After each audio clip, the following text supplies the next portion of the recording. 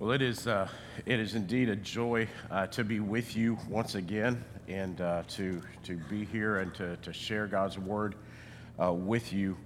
I would draw your attention this morning. We're going to be in Isaiah chapter 6 in a very familiar passage of Scripture.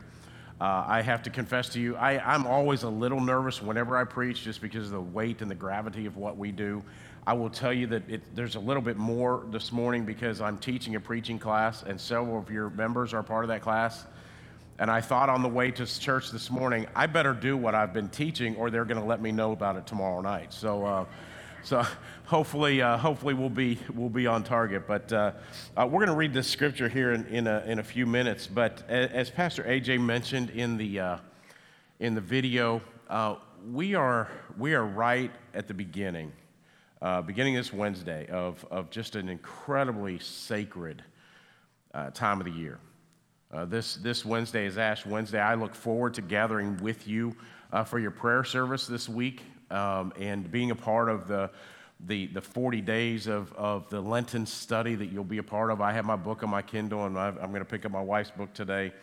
But we are looking forward to this. This season of the year to me is just is so special and so sacred. And there's just something about that well, I'll tell you, it came when I was a young parent, which was many years ago, when my son was about 4. My oldest son was about 4, and we were listening to a song. We were driving down the road, and he heard these words. His father turned and left him hanging there alone. And I could tell it just that really impacted him. I said, "Hey, buddy, what's wrong?" And he said, "Dad, his daddy left him." I said, Yeah, he did. But I said, "Buddy, it's like when I go to a meeting and I come back, it's all good, and he's with his dad." And then he looked at me again, almost with tears in his eyes. He said, "But Dad, his daddy left him." And it hit me that we cannot be in such a rush to the empty tomb that we forget that there is a prerequisite for a resurrection, and that is a death. And so this season, this Lenten season for me is just incredibly sacred. I love Advent. I love the celebration of Christmas and all of that kind of thing. And if this comes across as being a little sacrilegious, forgive me. But apart from Lent and the crucifixion and the resurrection, Advent is just an extended baby shower. When Pastor AJ called me a few months ago and said, "Hey, we're going to be on sabbatical, and I was wondering if you would preach the first Sunday that we're gone." Several things crossed my mind. One was when the cat's away. I know. I watched it happen when I was a pastor. But it struck me that the first Sunday that he was going to be gone was the Sunday right before Lent. And as I began to think about this idea of sabbatical and also the Lenten season, I recognized that there are some things, there's at least a couple of things in my mind that the sabbatical and this Lenten season have in common. There are some similarities between the two. They're based in a very scriptural truth that we find in the creation narrative. If you remember, when God held that first committee meeting between the Father, the Son, and the Holy Spirit, they came together, which testifies, if you read that and understand it, it testifies to the fact that God always has been triune in nature, always has been this Trinitarian being, that God in this Trinitarian being has always been relational. God has existed eternally in relationship. And this eternal truth that God brings to this meeting, and God says this: "Let us make humankind in our own image." And in so doing, what happens is God creates us to reflect the entirety of his holy being. One of the things that fascinates me then in the creation narrative is the fact that once God's created the world, and he's created all the stuff, the trees and the animals and all of that kind of thing. Remember, God says at those points, every time he does that, he says, "What? That's good." But then he creates us in his image. And you remember what he says? It's very good. There's something about those of us who share his image and share this relationship with him. And then what does he do on the seventh day? He Sabbathed. He sabbaticaled.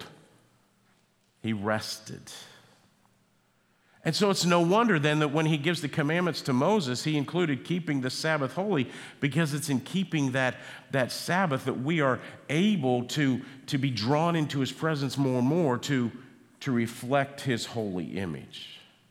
A truth that Jesus lived out constantly in his early life and ministry, not just by going to worship at the temple, but in times of solitude and silence, fasting and prayer, the participation in what we call the classic Christian disciplines today, a commandment that we even today are expected to obey. And I want to say something here, and I've learned that sometimes it's important to tell you what I'm not saying.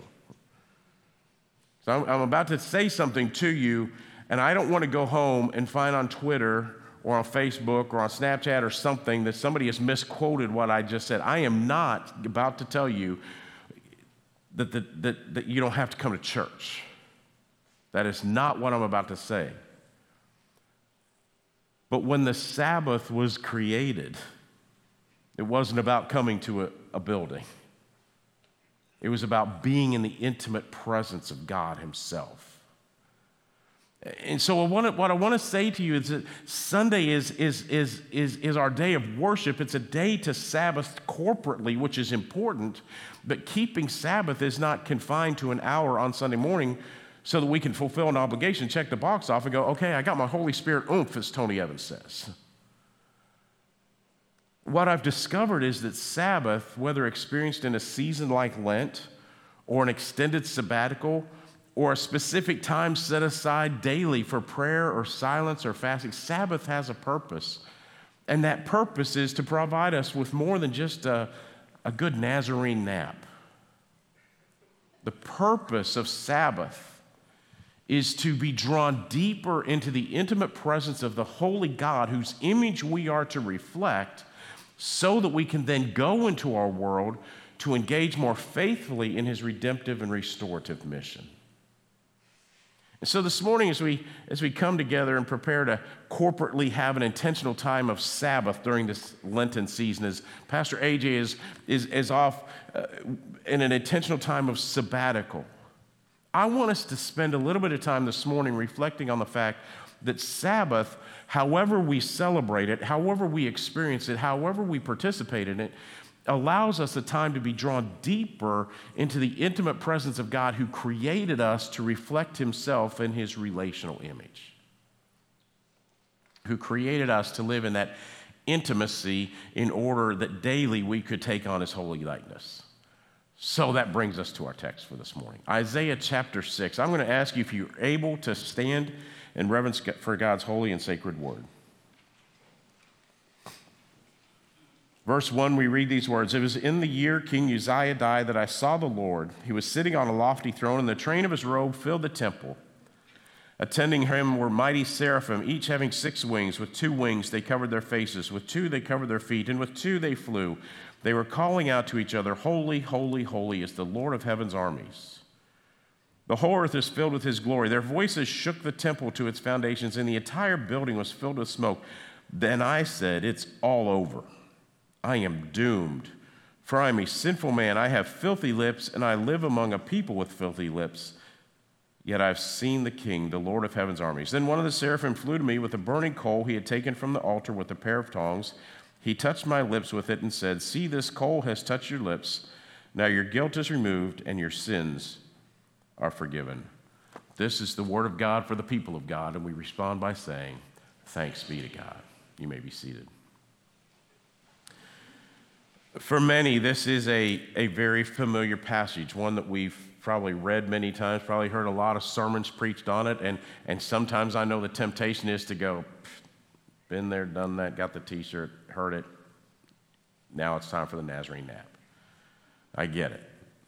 But I want you to stick with me as we walk through this passage here because I think there's something that this passage can speak to us as we enter into this time of Sabbath that we know as Lent.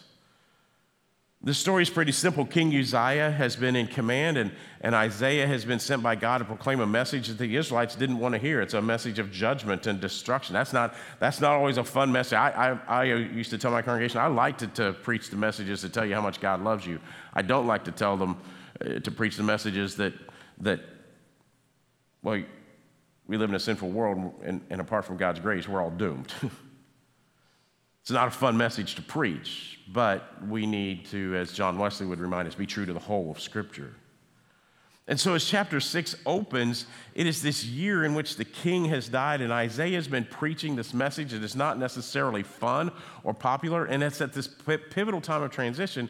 Isaiah the prophet has a vision in which he sees God lifted high and sees God in all of his power and in all of his majesty. He sees God, in a sense, in his natural element.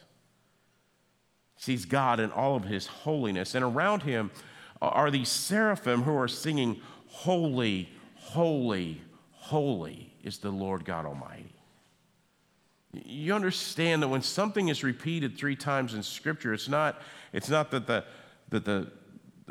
the writer got stuck on his computer and it just repeated it. It's the perfect expression of a characteristic. And so if I were to talk to you about the characteristic of my favorite NFL team this week, I would say champions, champions, champions.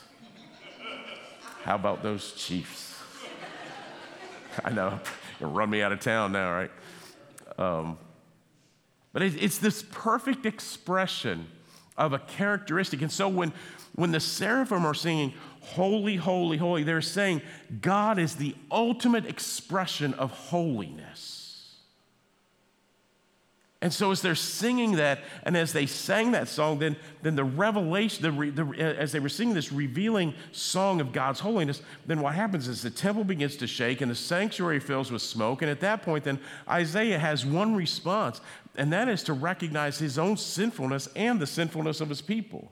I love how Isaiah goes, "Man, I'm a sinner, but God, I'm around a bunch of other sinners too." I love that. I love that. Isaiah's like, "I'm not getting caught in this alone," right? And as he confesses his sinfulness, one of the seraphim flew over to him and touches his lips with this burning coal to symbolize this purifying work of God. This symbolic act then proclaims that Isaiah's guilt is removed and his sins are forgiven. And then God asks this question that's posed at the end of every missionary service that I've ever been a part of: "Whom shall I send?" Quite honestly, that's the point in the story where we most often focus our attention. Isaiah's response is, "Here am I, send me." And that's usually the point that we focus on in the text, and understandably so. But as I look at this story, there's a verse that I think that sometimes we overlook. In fact, it's really just a portion of a verse. And I wonder that if maybe in that portion of a verse, there is a greater glory in this passage that is sometimes hard to see, a greater glory that calls and invites us into this deeper place of intimacy with God. You know, it's really easy to see the great glory of God lifted high and the train of his robe filling the temple and all of that stuff that we see and we kind of imagine in our minds that would make great special effects in Hollywood, right? But sometimes I think it's a lot harder for us for our eyes and our minds to imagine and comprehend the greater glory that we see in this passage. We see an image of God in heaven in his natural element, and yet greater than that is what I see in verse 5. Remember that for the Israelite people to speak God's name invited death. They had such a high regard for God that they wouldn't even write his name, which is where we get Yahweh. If you understand where we get Yahweh from, Yahweh are the consonants of God, of a name for God, that they would just leave blank spaces. Then they would put this in there to refer to God in some way. And so then Yahweh became a part of the language as a way to talk about God. Because at that point, before that, when they would pray to God, it would be, "Dear," And they would go on. They wouldn't even say his name. And so there's this reverence for God that maybe, I don't know, maybe this doesn't really, I'm not going to charge you extra for this. Maybe we could learn something from that. Where we would have the reverence for God's name that the Israelites had. And the Israelites lived with this understanding that no one could look on God and live. Remember, there was that scene where Moses asked, can I look at you? And God says, no, I'll let you look at. I love Scripture when it's just says it like it is. You can look at my hind parts.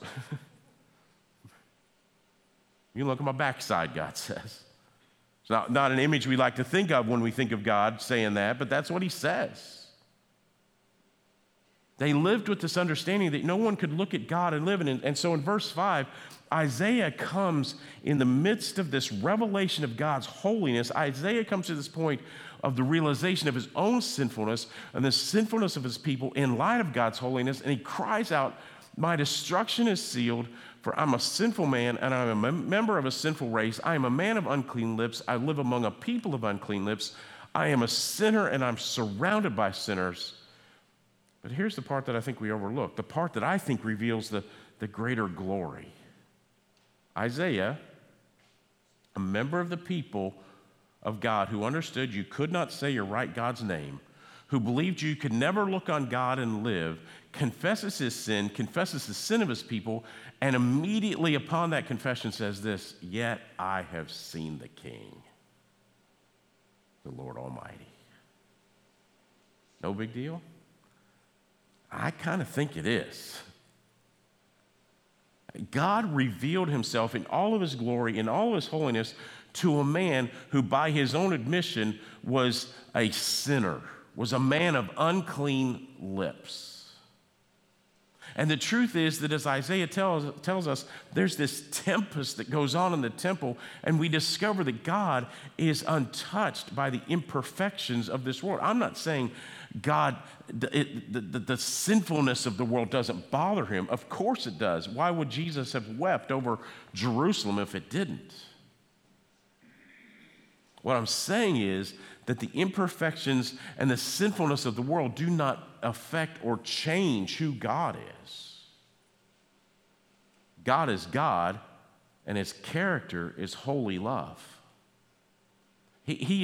God is involved with his creation, but as William Greathouse puts it, not only is he involved with his creation, but he is wholly other. He is completely other.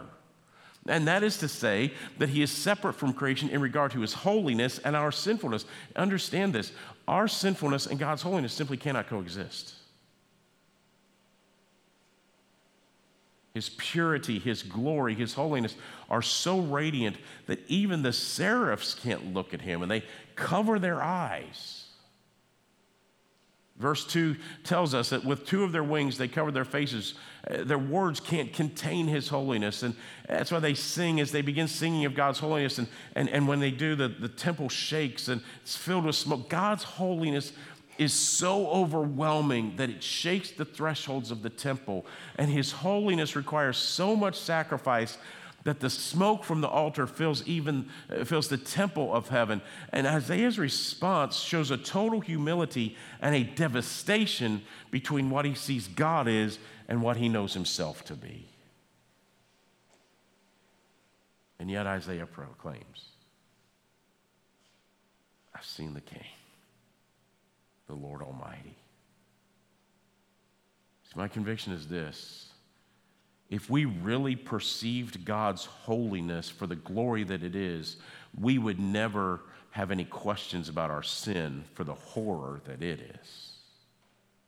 And yet we live in a culture and a time in which sin is dismissed as no big deal.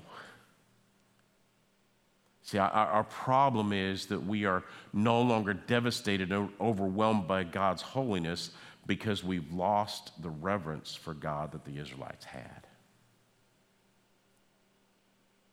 I'm thankful. I love the fact that when Jesus was asked by his disciples, Lord, teach us to pray, that he said, when you pray like this, Abba, Daddy.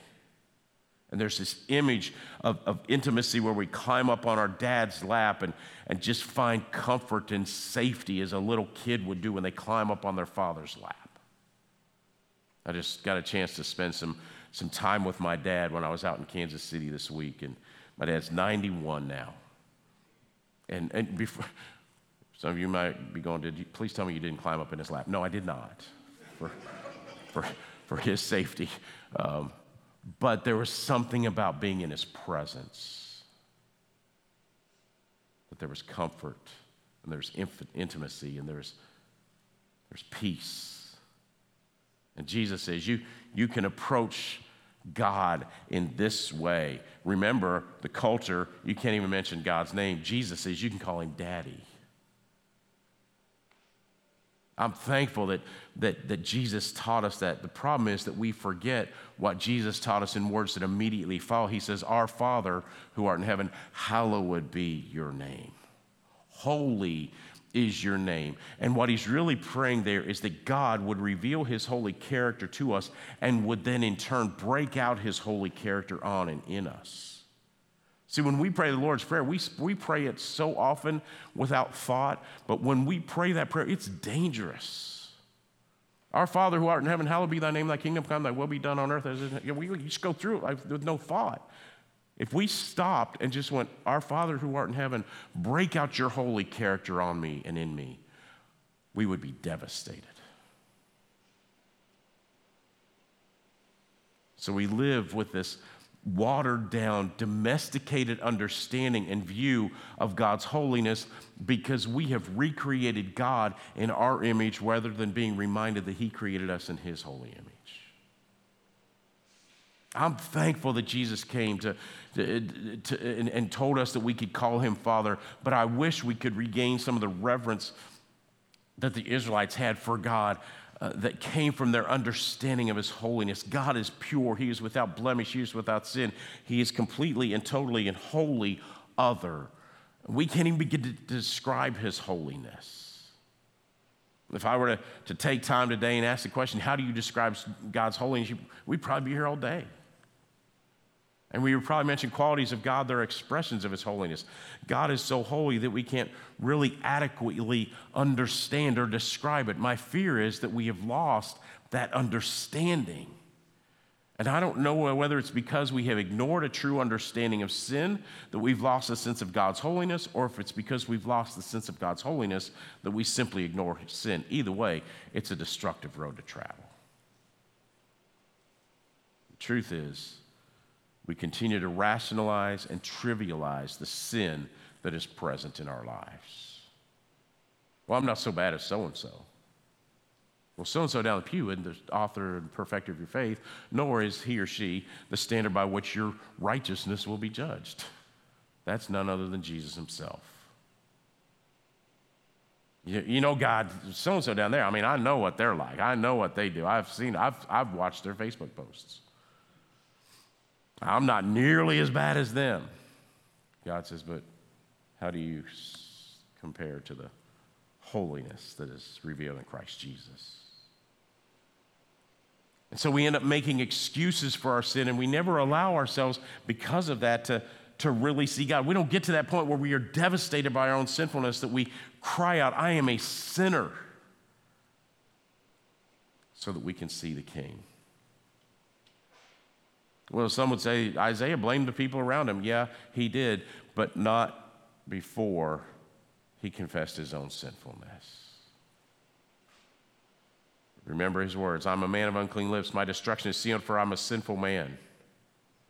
And then as the prophet to those people, he confessed the sin of the Israelites. That's part of his job as the prophet, is to confess the sin of the people, but not before he allowed God's holiness to be revealed in all of its power and devastation, not before being drawn into that deep place of God's intimacy in which his holy character is revealed in all of its fullness, and not before he confessed his own sinfulness in the light of God's holiness as God hallowed his name in the presence of Isaiah.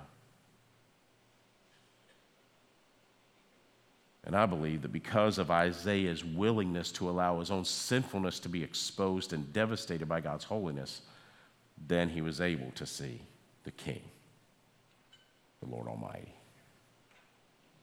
What happens in that moment is Isaiah sees God as the angel then takes the coal, and as God speaks, is that this God who is wholly other, this God whose holy presence is so devastating, this infinite God now comes to be intimate. See, the greater glory of this story as I see it is not just the call of God on Isaiah's life. It's not just this incredible scene of God's holiness. The greater glory that we discover is that in spite of humankind's sinfulness, God draws near. Draws near to the sinner. The truth is our holiness. And remember, all throughout Scripture, we're called to be holy as God is holy. Our holiness was purchased at the cost of the holiness of heaven. Jesus' death and resurrection was not just about purchasing forgiveness, though it does that. I want you to hear what I'm about to say because this is crucial. If you have heard nothing else I've said, please hear this. Jesus' death and resurrection was not just about setting us free from the guilt of our sinful acts. Jesus' death and resurrection are also about setting us free from the grip that sinfulness has on our lives. Freeing us to be the holy people that he wants us to be. And what we need to understand and then help others understand is not just God's holiness. We've been really good in the church about expressing God's holiness and pointing out others' sinfulness. But what we need to do is also express God's nearness and his intimacy as well. I'm not saying we don't talk about sin. It's not what I'm saying at all. I'm not saying that we shouldn't bring people to the point that their sinfulness is exposed in the light of God's holiness. What I'm saying is I don't get to play God. And neither do you. And when we take the opportunities to be drawn into the intimate place of God's holy presence and there allow our lives to be exposed to the light of God's holiness, like Isaiah, we have to confess our sinfulness, but like Isaiah, in that moment, we can experience God's intimate holy presence in our lives. And then as the call comes, whom shall I send? In other words, now that you've experienced the intimacy of his presence, you are equipped to engage in his redemptive and restorative mission. Remember what I said earlier, that the purpose of Sabbath and the purpose of sabbatical, the purpose of Lent is to be drawn into the presence so that we can then engage in the mission. So we hear that, whom shall I send? And we answer with, here am I. Send me. God is constantly inviting us into an ever-deepening relationship of intimacy in which our lives are transformed more and more into the likeness of Christ. And in so doing, the image of God in which we are created is redeemed, and we are restored to the intimate relationship for which we are created. Here's what we've been talking about all morning. We call this in the Church of the Nazarene the doctrine of entire sanctification. Entire sanctification reminds us that we can be set free not only from the guilt of our sinful acts, but as we are drawn deeper into this place of God's intimacy and into his intimately holy presence, as we see the King himself, we are set free from the grip of our sinful nature so that we can not only reflect his holy presence, but then engage in his redemptive and restorative mission. John Wesley would remind us that there is no holiness apart from social holiness. We cannot live out the loving of God with all of our heart, soul, mind, and strength without the loving of our neighbor as ourselves. We are called to a life of holy living, called to allow the Holy Spirit to work in us, convicting us of our own sinful acts and desire to bring forgiveness, called to allow that same Holy Spirit to cleanse and empower that self-sovereign nature that introduced into the world so that we can daily be drawn deeper into his sanctifying presence to take on his holy character and reflect his holy image. Called to allow the very same Holy Spirit that raised Christ Jesus from the dead to breathe his life-giving, resurrecting breath into us so that as we are drawn daily into his presence to take on his likeness, we can be empowered to live his life and engage in his mission. And God in his creative genius knew that we could never do that on our own. God knew that having been created in his likeness to reflect his holy image would not only need the presence and the power of the Holy Spirit, but would need times of Sabbath, times of sabbatical, times of resting in his presence. just being still and knowing who he is. Times of rest in his intimate presence. And so he commanded us to keep the Sabbath holy, to keep the Sabbath to be made holy. So as the team comes up, I just want to say to you this morning, as we enter into this holy and sacred time of the year, God, his call to us is to be made holy, to allow his image to be redeemed in us as we are restored to the intimacy for which he created us.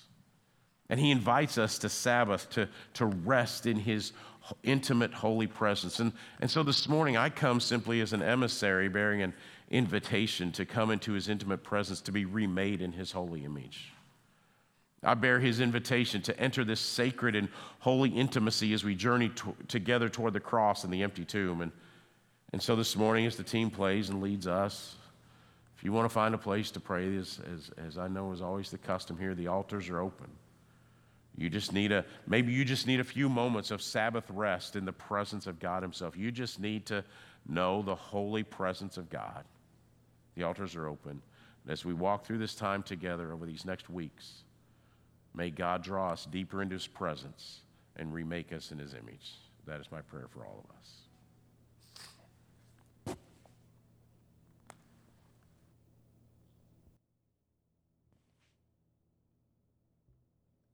As Dr. McPherson said, our altars are open. If you'd like to come down and pray or pray right where you are, we're going to stand as we sing this song. Don't worry about us starting if you'd like to come down, or if you'd like to talk with Dr. McPherson or Pastor TJ or Pastor Nancy after the service. They would love to talk to you if you have questions. Sing about that holiness of God. The splendor of the King, clothed in majesty, let all the earth rejoice, all the earth rejoice. He wraps himself in light, and darkness tries to hide, and trembles at his voice, trembles at his voice. How great is our God? Sing with me, how great is our God? No, we'll see how great is our God.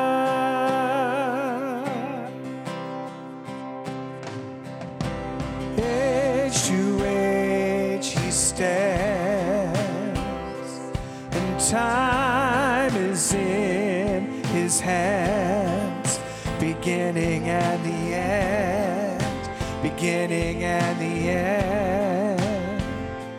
The Godhead three in one, Father, Spirit, Son, the Lion and the Lamb, Lion and the Lamb. How great is our God? Sing with me, how great is our God? No, we'll see how great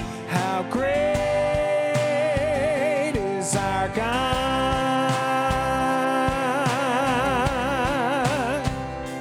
You're the name above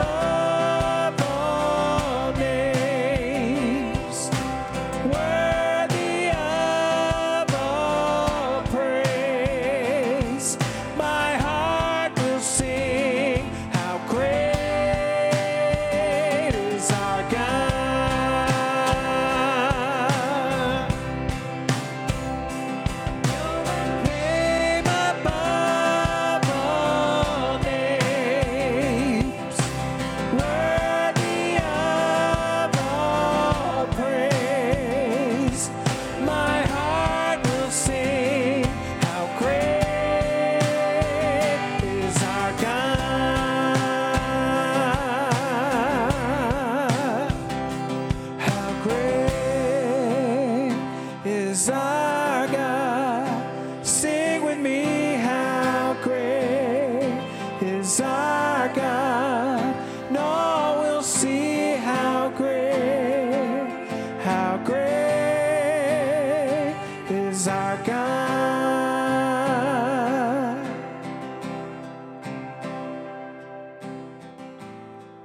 Receive now the benediction. May you be drawn into the very deep and intimate presence of Christ. May he remake you in his image to reflect him to the world around you as you go to engage in his mission. In his name we pray. Amen. God bless everybody.